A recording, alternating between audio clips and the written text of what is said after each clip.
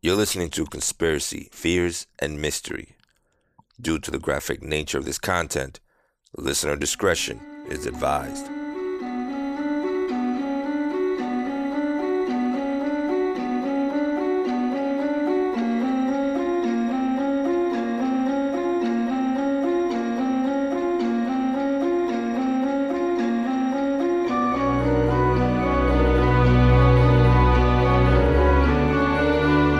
And what is going on, y'all? Welcome back to Conspiracies, Fears, and Mysteries.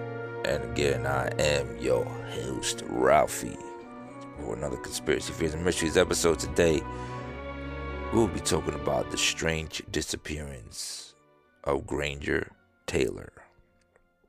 Now, Granger Taylor, this is a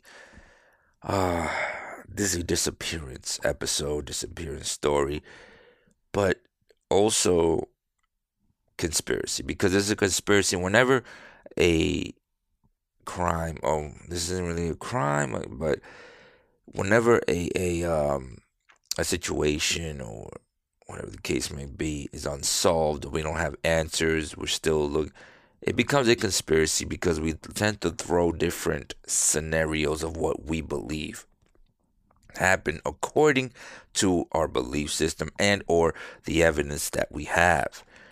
In this particular case, we're doing actually both. In this particular case, we're doing both. Exactly like I said, we have our belief systems and evidence that we're throwing at it, but the case is still not solved.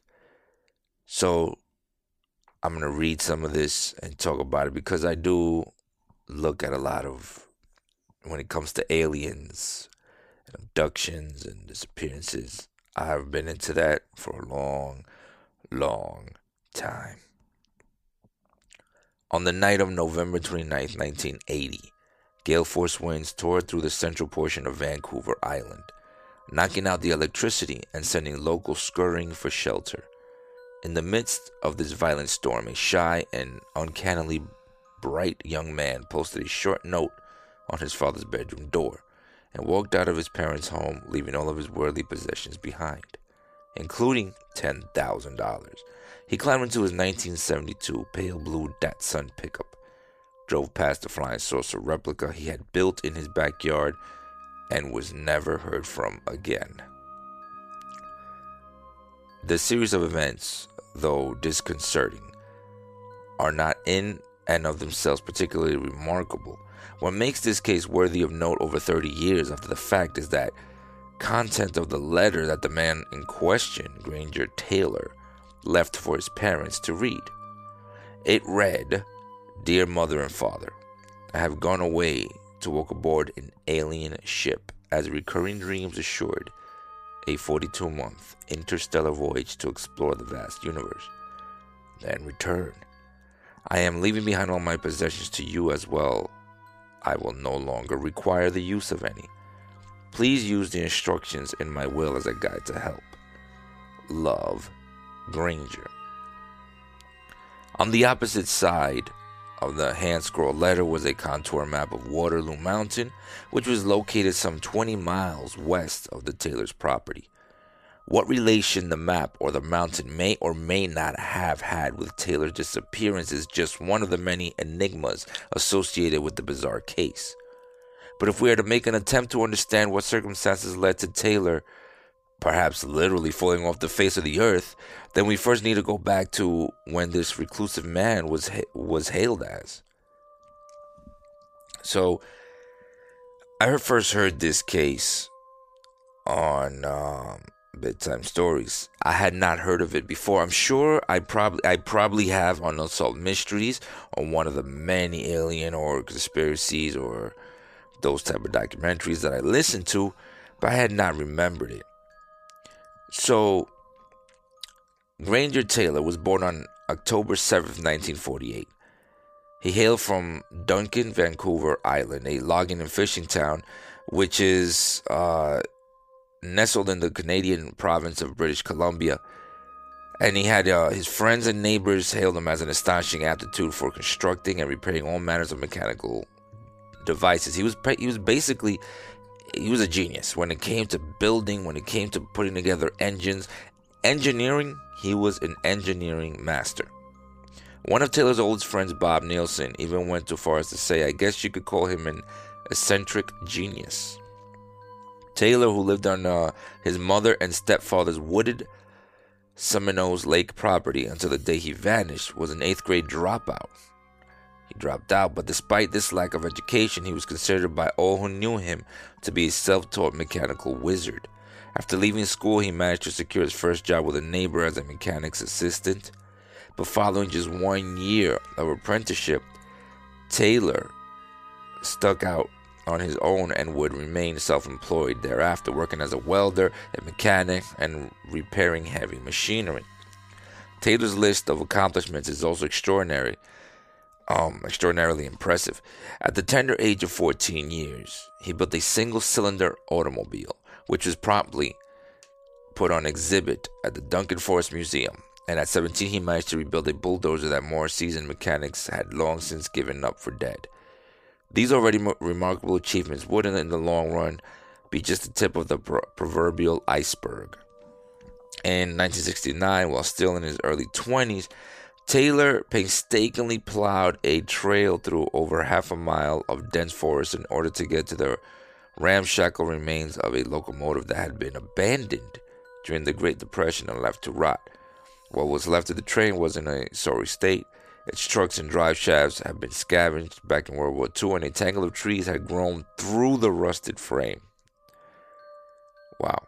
Taylor extricated the engine from the almost impenetrable undergrowth and managed to drag it back to his parents' residence, a site which had gained the affectionate title of Sleepy Hollow Museum, due in no small part to the fact that the overgrown yard was riddled with old tractors and bulldozers, train parts, dilapidated cars, and steam pots from donkey engines, most of which Taylor had discovered and explored in Cowichan Valley scrub.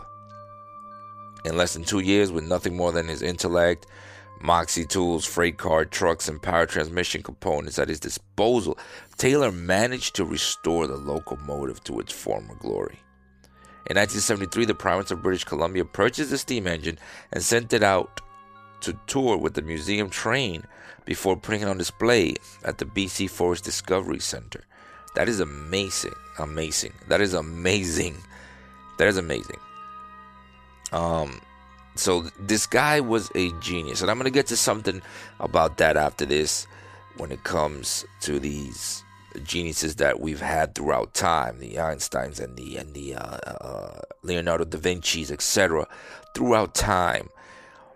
Why I think this would be plausible. This, if you're a extraterrestrial believer, alien believer, whatever you want to call it, UFO enthusiast, whatever, ufologist, whatever you want to call it, if you even entertain the notion of there being any extraterrestrial life out there, then you can see why this would be a plausible thing.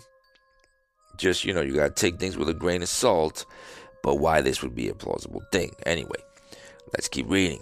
It wasn't long before the introspective and unassuming Taylor transformed from an awkward boy into a 6'3", that's a big dude, 240-pound bear of a man who his friends took a calling Gentle Ben. Although his body changed, Taylor's mind remained focused on understanding the nature of motion, technology, and his next passion would be for machines that were capable of flight. Taylor got his pilot's license and bought a vintage Kitty Hawk warplane, which he restored for 2 years. For 2 years, the airplane was displayed outside a store on the Island Highway until it was sold to a restorer, a vintage aircraft from Manitoba in 1981 for $20,000. Taylor's parents, Jim and Grace, put the money in Granger's bank account with the other $10,000 he had left untouched before his inexplicable departure. So back then, $20,000 was $20,000. It was $20,000. This is back when you can get a car, a brand new vehicle. Probably for like, $12,000, like brand new nice vehicle. 12 to 15,000, something like that. Which is $20,000. That's a lot. If somebody gave you a brand new vehicle, a new nice vehicle now is like 30, 40,000, right? So somebody gave you 60,000, that's that's a lot of money. While planes, trains, and automobiles clearly intrigued Taylor when he was young, it wasn't long before he was able to understand their functions and become a master of their assembly, and it was then that he evidently became bored. A lot of times with geniuses, with these people that are very introverted, you see this with kids with autism that are they may have autism, and people think autism. My son has autism, but people think that people with autism they confuse it sometimes with Down syndrome, and that's not the case. That's not the case. Sorry. They focus really hard on one thing.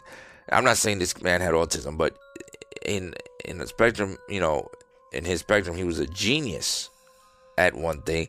And these people, a lot of times, you'll see that they'll be a little awkward. They may not be the cool guys. They don't like the regular stuff that regular people like, because their brains has the need or the necessity for constant stimulation, meaning he has to be challenged. So when he's mastered a craft, meaning, okay, I can take apart this engine and put it back together like nothing, and he's doing it for a while, he's done numerous different engines and this and that, then he's not stimulated anymore, and that's when he gets bored, and then he has to find something else. So now he goes to flight. He's looking at planes and how things fly. He's looking at the engineering of making something fly, and he's very focused. His mind is powerful, just focused on that. There's nothing else to him but figuring out how this flies, making this fly, etc.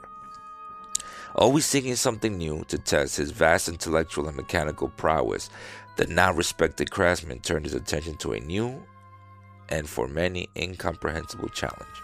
The seemingly unsolvable question of how UFOs could perform the aerial feats that so many eyewitnesses have claimed to have seen. And, even more importantly, what it was that powered their ostensibly interstellar journeys. To this end, Taylor built himself a quasi-futuristic sanctuary beneath the lofty fir trees not far from the house he shared with his parents on the marches of Seminoles Lake, a place which he would become known as Granger's Flying Saucer. And during the later portion of the 1970s, according to his stepfather, Taylor, using his colossal industrial acumen, he spent over half a year constructing and welding a life-size replica of a flying saucer out of spare parts he found. So he built a flying saucer replica. Obviously, he wasn't flying. It was just a replica, but still, the fact that he did that is still a very, very impressive. If somebody did that today, I'd still be impressed, In his 1985 book, In Advance of the Landing, Folk Concepts of Outer Space, Douglas Curran described the fantastic domicile he built, that Taylor built, out of 2 satellite receiving dishes and outfitted with a television, a couch, and a wood-burning stove. He became obsessed with finding out how flying saucers were powered, spending hours sitting in the ship thinking and often sleeping there. In an article published in March 18, 1985, edition of The Colonist titled, Is Vanished Son Adrift in Space?, journalist Derek Sedenius described the then decrepit state of the once cherished haven. The silver spaceship sits on metal pillars under the trees of Jim and Grace's Taylor's farm near Duncan. Its aluminum plate ramp door is ajar and broken. The Taylors suspect from children playing, but inside, the large old sofa, pot-bellied stove, and plywood sleeping ledge are much the way their son Granger left it. The furnished saucer swiftly became Taylor's home away from home, and once he got settled into his new refuge, he embarked on what would be his first meticulous stages of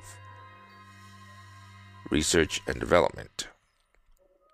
As he had no access to the real thing, Taylor began his research into the UFO phenomenon by collecting all the books that he could get from his hands on, which was an easy enough task in the 1970s.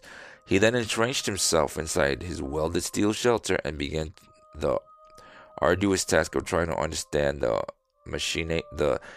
machinations of UFOs based solely on eyewitness accounts and the pseudoscientific hypothesis that the authors of these books put forward regarding the unusual craft.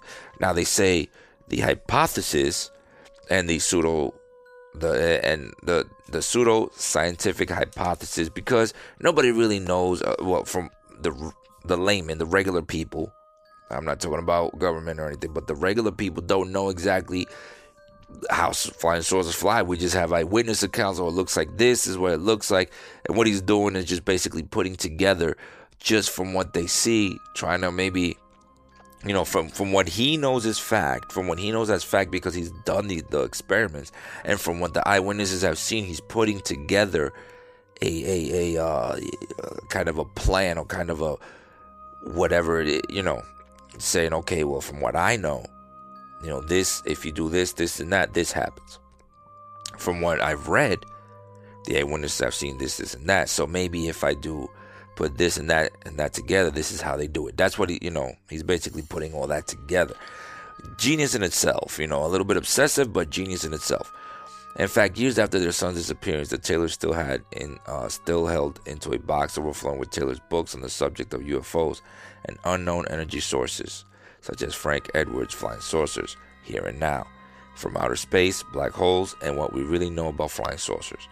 It wasn't long before Taylor's new hobby transformed into a full-fledged obsession.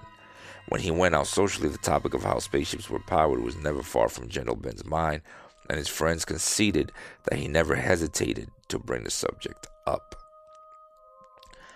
Like happens with many highly gifted people, Taylor's fascination with this issue may have eventually waned as other subjects of interest cropped up, but it seems as if fate, or perhaps something slightly more tangible, though no less ethereal, had something else in mind.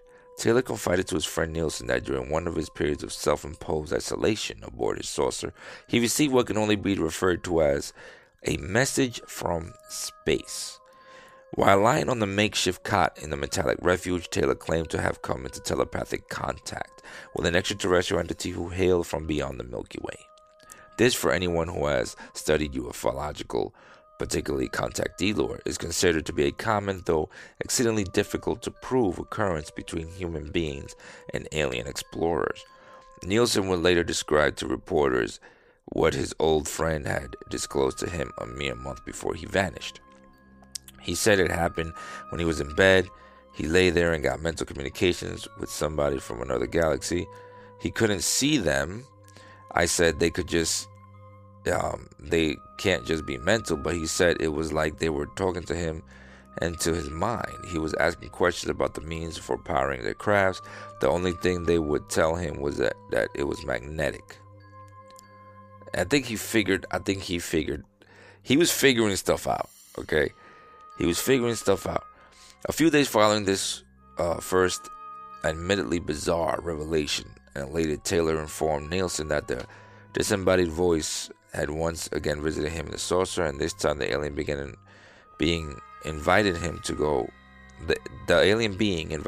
on a trip through the solar system. Taylor excitedly explained that he would not be informed until the end of the month as to where he would be picked up, but when the location on the rendezvous was revealed to Taylor, he evidently chose, or was instructed, not to divulge this to his parents or friends. Despite the fact that his friends had no idea where his alleged date with Destiny would take place, Taylor made no pretense at concealing his exhilaration about the coming journey and what all he was going to learn about the aliens' technology during this 42-month interstellar voyage. 42 months. According to Nielsen, Taylor was thrilled by the prospect of his approaching interplanetary odyssey. Taylor's friends, most of whom suspected that his overreaction to a weird nightmare was just another manifestation of Taylor's eccentricity, humored him, according to Nielsen. So everyone thought the trip was just a dream, but nobody entirely discounted Granger's stories. He was such an unusual sort of guy. There's a quote from his friends. Nevertheless, Sedanius reported that just a week before Taylor's enigmatic exodus, he took a bunch of his buddies out for a ruckus night on the town for what was intended to be a sort of going-away party. So he wasn't necessarily just completely a recluse. He obviously had friends, people that loved him. He was just a regular dude. He had a good upbringing. He had a family that loved him. There was no abuse, nothing crazy going on. I think He was raised by his stepfather, though. That I kind of left out. But he was raised by his stepfather. His dad passed away when he was really young. But somehow, when he was really, really young. I don't remember the exact age, but I think it wasn't. And it doesn't say here on this paper that I got, but it was a really young age. I know that, and some people say that affected him. Obviously, I could see how, but and maybe that's why he kind of became so like a recluse, so introverted. I'm an introvert in a big way, and not too introverted, but I am an introvert. On Friday, November 28th, the evening before what would be considered to be Taylor's last night on Earth, the young man entered his stepfather Jim's bedroom and had a long discussion with him. He expressed his affection and gratitude for all the man had done for him over the years. Jim had no idea that this would be the last conversation he would ever have with his stepson. Taylor's mother, Grace, was not on hand to speak with him as she was in Hawaii taking the first vacation she'd had in years. She would forever regret not being home that turbulent November evening. Without the knowledge of his parents or friends, Taylor prepared 2 wills with detailed instructions as to how his parents would distribute his possessions. Interestingly, the word deceased was scratched out on the wills, only to be replaced with the word departed. So he took the word in a will. You see a will, a living will, or a will. You see the word deceased a lot because that's what it's for. You pass away, and it's saying, okay, when I pass away, I want this person to have this person, wife, husband, mother, or whatever, brother, sister, or whatever the case may be. So the word, deceased is normal. It comes standard on a will, if you may. So, but he replaced that word with departed. He was really adamant about what he was doing and what he was embarking in and what he was going to go do. So at about 6 p.m. on that fateful Saturday eve that would change the lives of so many in town of Duncan, Taylor entered Bob's Grill for dinner. He made an appearance, raised no eyebrows, as he had been a regular at the diner for a long time. The last person to come forward and admit to seeing Taylor was a woman who was working on the grill kitchen named Linda Barron. Barron would later tell authorities she had seen him enter and dine by himself. He was unable to recall if anyone had tried to engage Taylor in conversation. According to Sedanius, Barron did remember that the solitary genius was wearing, especially considering what he was wearing, especially considering that as bright as everyone knew he was clearly not prepared for the oncoming storm. There was a storm coming. She remembered he wore a brown knitted sweater, zipped up front, a black t-shirt. He was never without a black t-shirt, jeans, and locker boots. He didn't have his winter coat. Taylor discovered a coat a couple of days later inside the sturdy doghouse that Granger built for his huge Newfoundland dog, Lady. Barron then testified that Taylor paid his bill and left the restaurant at about 6:30 p.m. just as the storm was starting to tear through Duncan and the neighboring cities. It would be the last that known human eyes would ever fall on the extraordinarily burly 32-year-old machinist. That same night, hurricane force winds were reported in Port Alberni, and power lines were down throughout Duncan and the surrounding area, swathing the entire region in impenetrable darkness. By dawn the next day, the citizens of Duncan were picking up the debris left behind by the storm, and they were also picking up a rumor that was swiftly spreading through the town that Granger had vanished off the face of the earth. So, the investigation. So, people saw him his last day. I guess this is him getting ready. Probably had his, let's say his last earth meal. Okay, we don't know what happened to him. So, his last earth meal. And then he disappeared. There was a big storm that was coming. Everybody knew the storm was coming, but he looked like he just didn't. I'm not worried about the storm, because I'm not even gonna be here for it. I'm gonna be somewhere else. I'm gonna be wherever he's going or wherever he went. Understandably concerned about his boy's situation and more than likely his mental state, Jim Taylor contacted the Royal Canadian Mounted Police in order to help find his son. This is after he disappeared. Probably the day after, a couple hours after. The RCMP responded immediately, but after what Corporal Mike Demchuk described as exhaustive checks of hospitals, passports, employment, vehicle records, not a single clue of Taylor's whereabouts could be discovered. According to the corporal, Granger's name had been put on the National Police computer system, and the motor vehicle branch in Victoria has been alerted in case Granger's driver's license, which expires in the October of that year, is renewed. After Taylor had been gone for more than 4 years, Demchuk admitted that what had perplexed him most regarding this mystifying case was the fact that the 1972 Datsun pickup truck that Taylor had ostensibly used to travel to his engagement was still missing. Demchuk stated, "One would expect the car at least to be found. You don't just get rid of something that large without someone knowing about it, It's a Datsun. In case you don't know what a Datsun is Nissan, what Nissan used to be. Nissan used to be Datsun. Or I think they still are. In some countries there is still Datsun, but that's Nissan. One would expect, knowing that it may well hold the key to his disappearance, the Taylors would, throughout the 1980s, occasionally take out newspaper ads offering a $100 reward for anyone's finding their son missing vehicle. They never received any response, but the truck's registration expired in 1981, convincing the RCMP investigators that it would likely no longer be on the road. According to Time Life Books, 1992, Mysteries of the Unknown, Alien Encounters, the remnants of Taylor's truck, described inaccurately as being pink, were found in an unnamed mountain sometime in 1986. Being pink, his truck was not pink. 6 years later, the truck was found on a mountain near Duncan, apparently blown to bits in what must have been a massive explosion, but Taylor's body was never found. See, already discrepancies.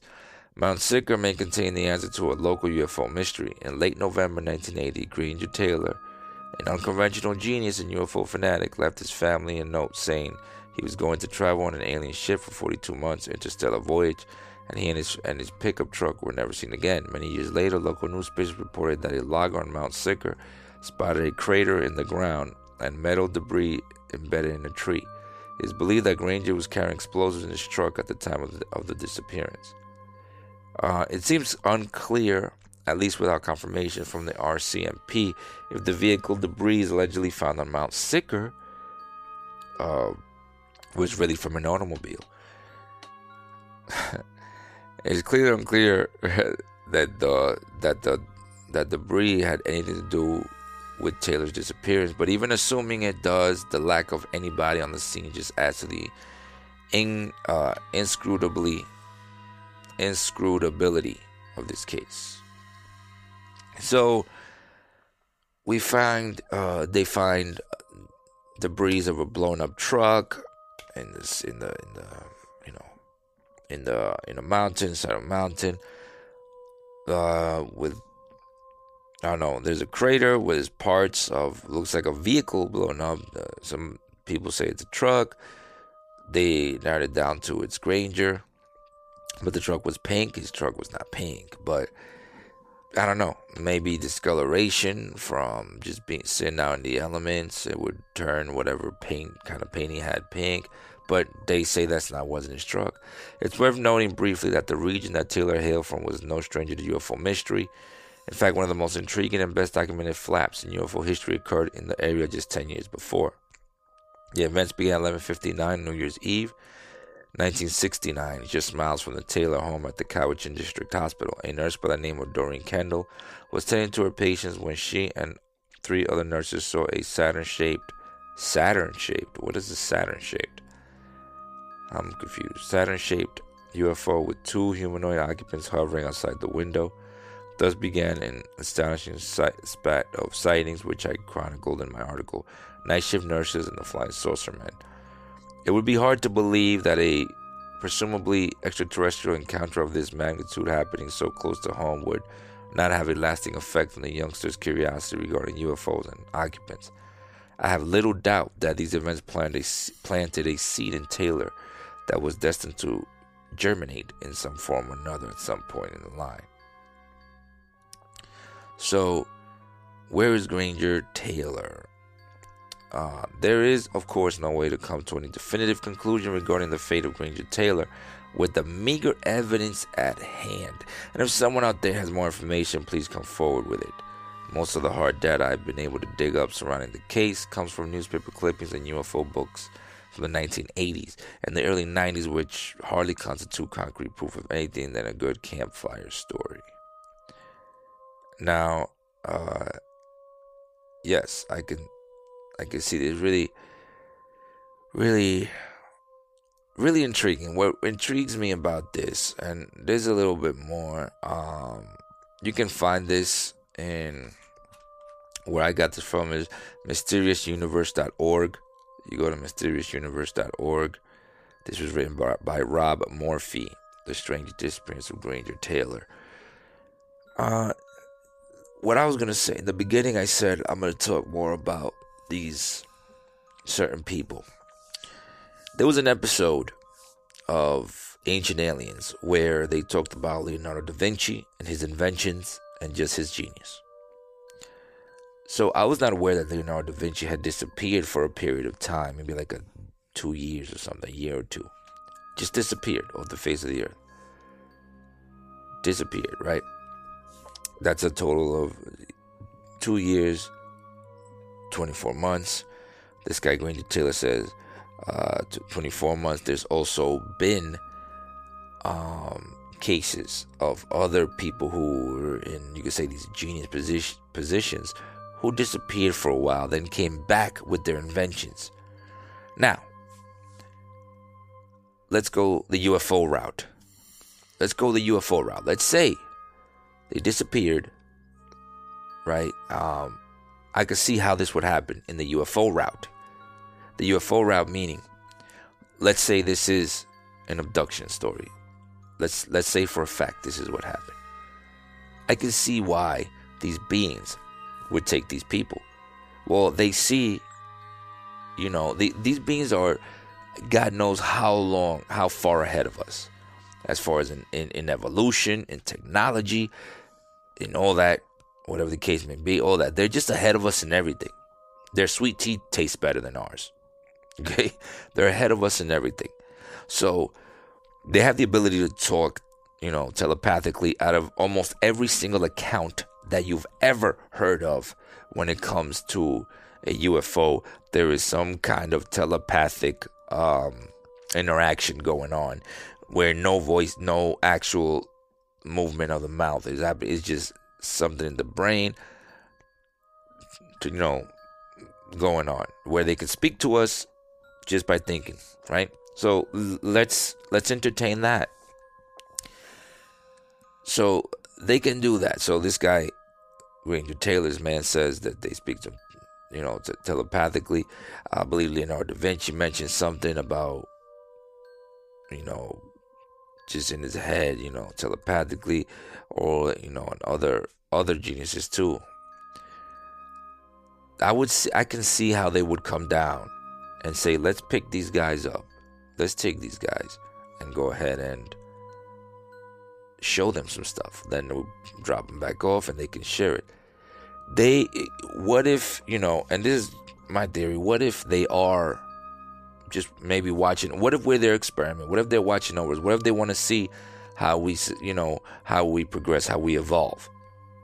And every once in a while they lend a helping hand, taking some of us that are a little bit more mentally advanced, because they don't care about muscles and somebody who's very fit in muscle and can, jump over, do 1,000 push-ups. They don't care about that. They care about that muscle in the head, the brain, which is the power source of everything. The brain is everything. Yeah, you have other organs that power, but the brain is everything, the mind. So that's what they care about. They're evolved to the point where their mind is what flies their ships, according to a lot of people. Their mind is what powers their being is mind. That's why their heads are big. They've evolved to the point where they need those big skulls because of their brain size. When it comes to the Greys. the grays and the known aliens that the normal depiction of an alien that we see. So they kidnap these. Oh, I'm kidnap. Sorry, I'm still in my true crime mode. They pick up these people, or and I'm not talking about the abductions. The abductions are different, where they abduct them and do the experiments. They just that's different. But these particular people, they speak to them. Hey, look, we see that you're doing this. Let's give you a heads up. Let me show you what this is about. They come and they invent, and then all these inventions come out of nowhere. Boom, and they whatever, right? I could see that happening. I could see it. I could see them doing it as an experiment. It's all experiments to them. They're constantly discovering. When they see somebody that's similar to them, all they want to do is discover. Naturally, why wouldn't you contact them? Like attracts like, isn't it?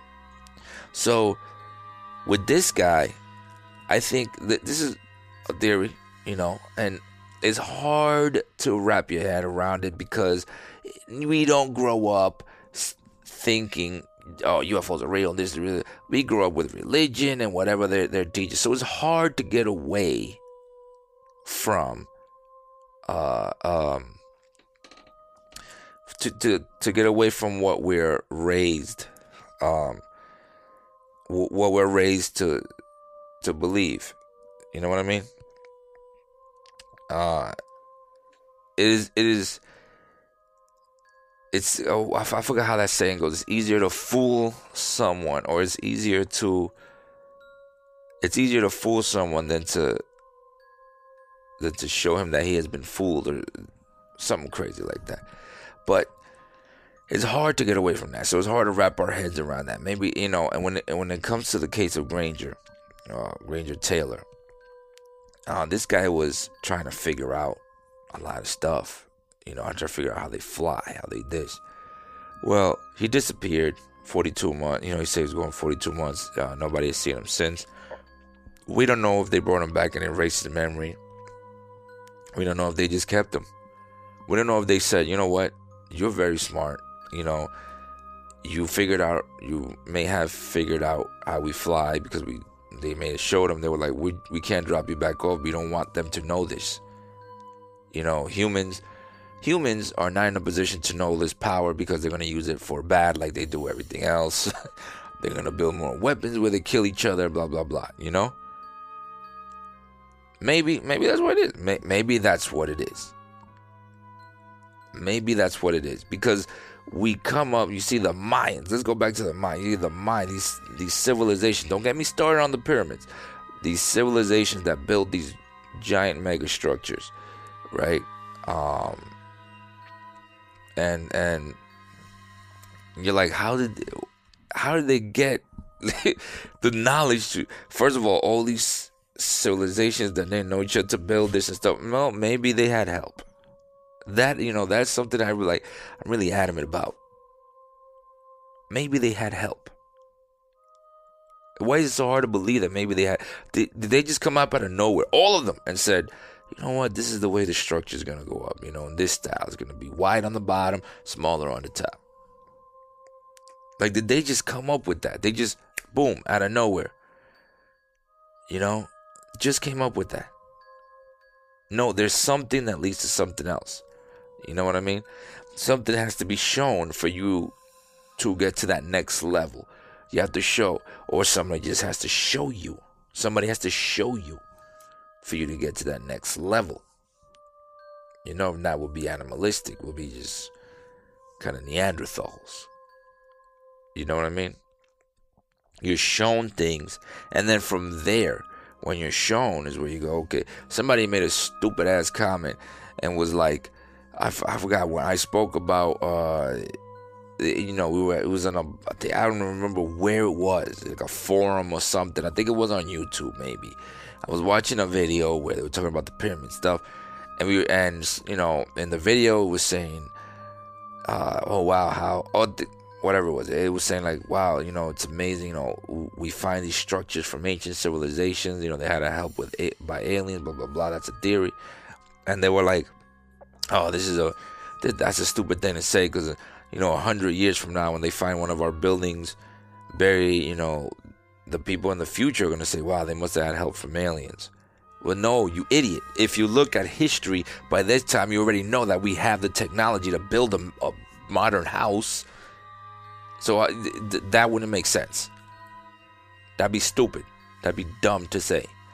Even 1,000 years from now, they'll look back, because we'll know from, digging up the reason why we have this theory about the ancient people and civilizations, because we have found tools, we have found drawings, so we know what they had. They didn't have bulldozers, so we know, okay, they didn't have bulldozers and things like that. So they were using just regular tools the way they live. We know, so they had to have help to build the structure that looks like it was machined at some, and in most places, machined. So I believe, and then as far as the Mayans, it has to do with Granger also. The Mayans, they disappeared. So maybe they were like, okay, this civilization is getting a little bit too advanced. We got to take them. They're the, you could say they are the, sorry, I got clipped a little bit. They are the, like the advanced children, like the, the what do you call it? AP, AV, whatever. The advanced children. They're picking this stuff up real quick. We gotta take them out of here. We can't keep them here. They're gonna, they're gonna get crazy. You know what I'm saying? So they just like, nah, we're gonna take these people out. So now take away the alien theory. Let's take away that. Let's say aliens. Let's say we're the only ones in the world. We're the only ones. Let's say nothing else exists beyond us, right? Let's say reality is exactly what you see in front of you, and that is it. There is nothing that could possibly be outside of that spectrum. It's just what it is in that little box you live in, right? That's what it is. Okay. So when these people have these visions, like you said, we've concluded that they are recluses. We've concluded that people who are at this level of genius, so when they're really focused on something, they kind of separate from reality, or from, not reality, but from, outside society. That's what I meant to say, right? So, it's possible that, yeah, they do have kind of a mental, a situation where their mind can get ahead of itself, you know what I mean? Well, for example, Leonardo, let's go to Leonardo da Vinci, and Granger Taylor. They were both guys who were really, really into what they were doing. They were just, that's it. Their life was creating, was engineering, was, and they got really into what they were doing, and they can, and it could lead to doing things out of the normal. The normal would be, hey, I gotta wake up, I gotta go to the store, I gotta go to work, I gotta do this, and then I'll go back to no, they wanted 24/7 to be into their discoveries, their studies, their engineering. So I could see how Granger, for example, back to Granger, can just mentally put himself in a state where he would make these types of decisions, or I don't know if you call it a mistake or whatever, where he would just disappear. He got in his head that, my inventions, my engineering, this thing that I love doing, this thing, I'm so curious, and nothing is satisfying my curiosity, that he just disappeared. Not just poof, disappeared, but he drove somewhere, he disappeared, put himself in a mental state so bad that maybe he lost his identity. You know what I mean? Just mentally. Maybe he did get hurt trying to discover more. Maybe that was his car that they found. You don't know.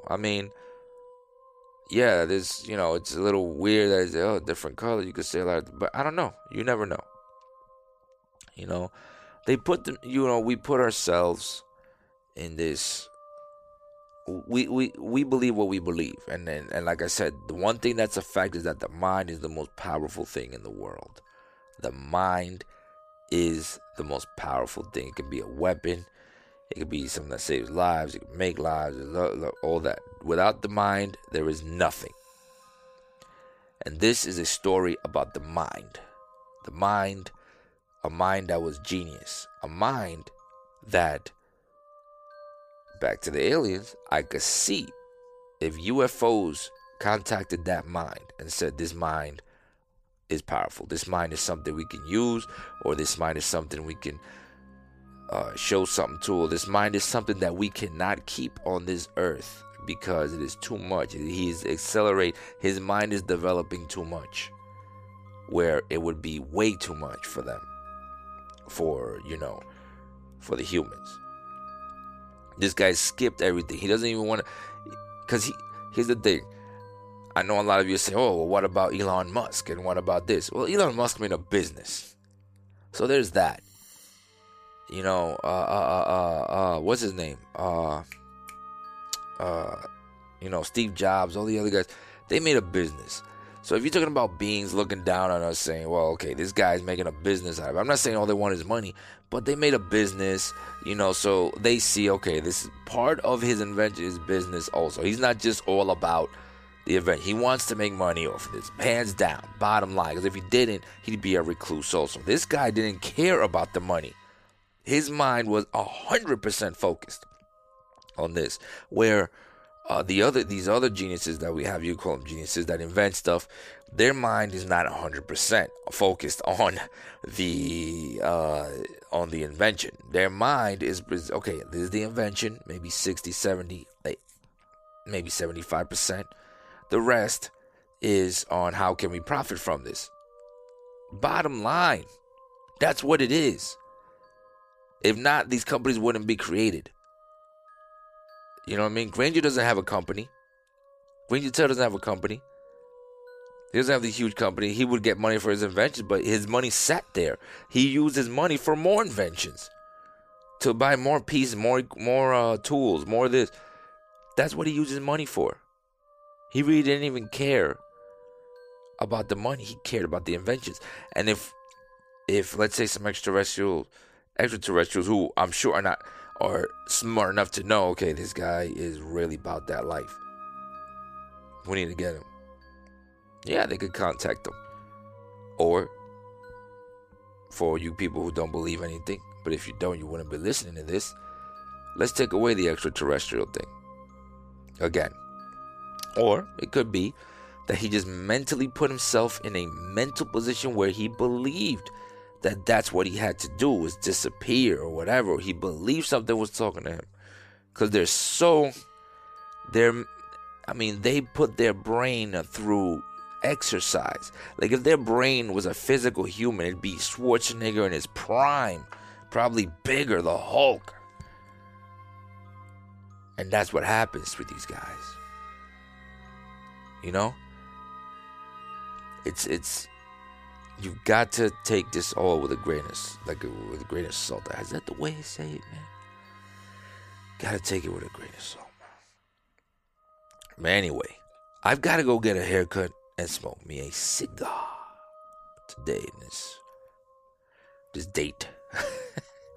So don't forget to like and subscribe, guys. Follow me on c.f.mysteries on Instagram. And I'm still putting together the YouTube channel. I already have a CFM channel, but I used to tell creepypastas. I used to narrate, but I took them off. I just kept some of the, 3 of the true crimes. There's only 3 videos up right now, but I'm going to figure out a way to incorporate this. Right? As always, don't forget to like and subscribe. Follow me on social media. And I'll see you on the next smoke.